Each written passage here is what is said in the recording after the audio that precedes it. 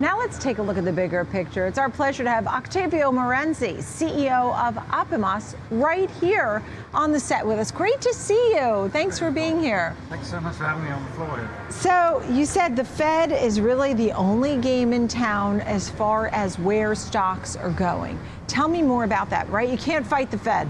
Well, it's not just stocks, it's commodities, it's bonds, gold, as you pointed out. All these things, I think, have been pretty dependent on Fed printing out money like crazy. And now that looks like it's changing, all asset classes are suffering. So there's no really good place to hide at the moment. I think all asset classes are looking at a downside, be it crypto, gold, commodities, except for the dollar. The dollar's doing very well. Right, the dollar is really elevated against the other currencies, in some cases 20-year highs. What I thought was interesting were all the prints that we got this week really gave the Fed the green light. From inflation to retail sales, jobs, it just shows the consumer's strong enough. Jobs are, still, the labor market's very tight. Inflation's still relatively hot. Maybe housing came off, gasoline came off, but shelter and food, right? All going up, yeah. All say Fed, green light. Well, green light to increase interest rates more, if that's what you mean by green light, rather than decrease them, but yeah. Oh, yeah, well, that's for sure. Yeah, so definitely, yeah. So they're being forced into that, right? So they basically, their hands are tied. Inflation, both on the CPI side and the producer side, much higher than they'd like. Even though on the PPI side, things came down a slight bit, but still much, much higher than they'd like. So they're going to have to... But they really get this green light to be more aggressive, is my point. So if we see, there were some who started to bet on a full percentage point in the next meeting. I mean, I know it's more likely to see 75 basis points, right? What are you expecting in these three meetings? I expect to see 75 basis points in September at the next meeting. But then I think lots of market participants were sort of expecting the Fed to pivot then, to become dovish again and say, okay, we've gone far enough now, we're going to stay here and maintain things, and maybe even decrease interest rates a bit. But that's been dashed completely. I think that's out. Those hopes have been totally crushed. Forget about that. They're going to have to carry on increasing interest rates. Now, at the next meeting in October and November, I don't know, are they going to increase 50 basis points or 75 basis points? I think that is the question and not much else. Right, without a doubt. In the meantime, when you see all these other asset classes, right, we were just talking about equities, but gold and all kinds of commodities, bonds, what are your thoughts on the big picture? If someone wants to readjust the portfolio or take a look at their portfolio, what should they be looking for or doing? Well, I think going long in the dollar is a pretty good place to be. And the reason for that is the Fed has been much, much faster in this cycle in terms of increasing interest rates, much faster than the ECB or the Bank of Japan or even the Bank of England, who's also been somewhat aggressive in terms of doing that. And of course, that makes the dollar relatively much more attractive to hold as a cash asset. So we're seeing an inflow into dollars, and that looks like it's going to continue. The ECB is not making the same noises about jacking up interest rates the way the Fed is. So I expect the dollar to carry on doing well. And you can get some exposure to that with certain ETFs that go long the dollar against other currencies and get an upside there.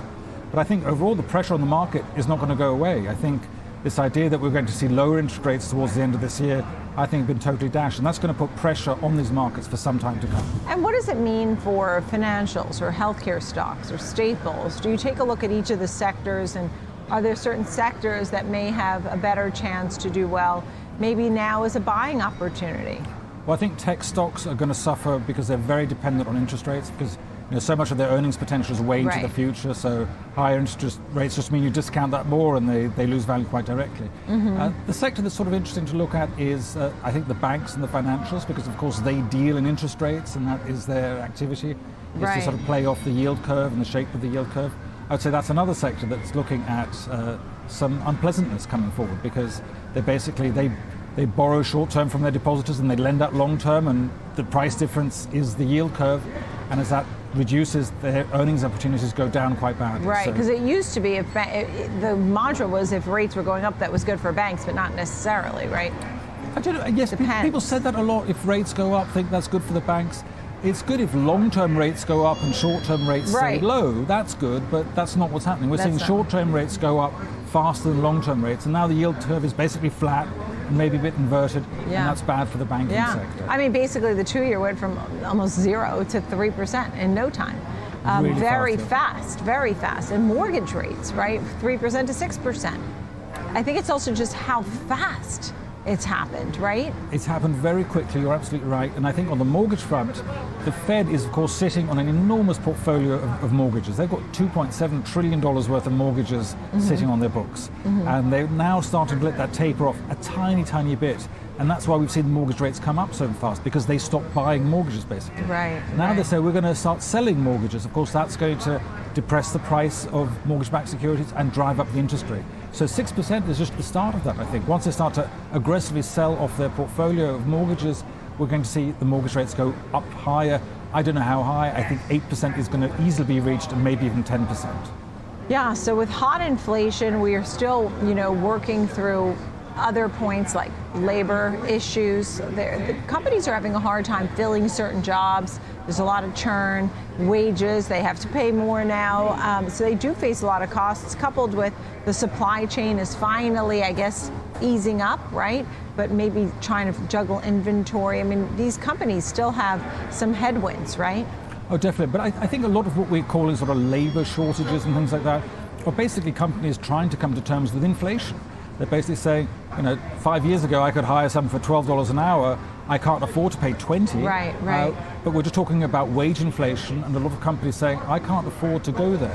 At that rate, I can't. And of course, at the lower wages they're willing to pay, there's not enough workers to go around. So markets do always clear. There aren't any shortages. It's just they're not willing to pay the market rate, and they're upset about that. And I've talked with small business owners who say, look, I'll just have one less worker because I can't afford to pay the costs for it too, of that in that department or whatever. I'll work harder as a small business owner, and we'll cut some corners and we'll make it work somehow. Right, because it just becomes too costly. It's wonderful to see you, Octavio. Thank you so much. Octavio Morenzi, CEO of Oppimas. Thank you.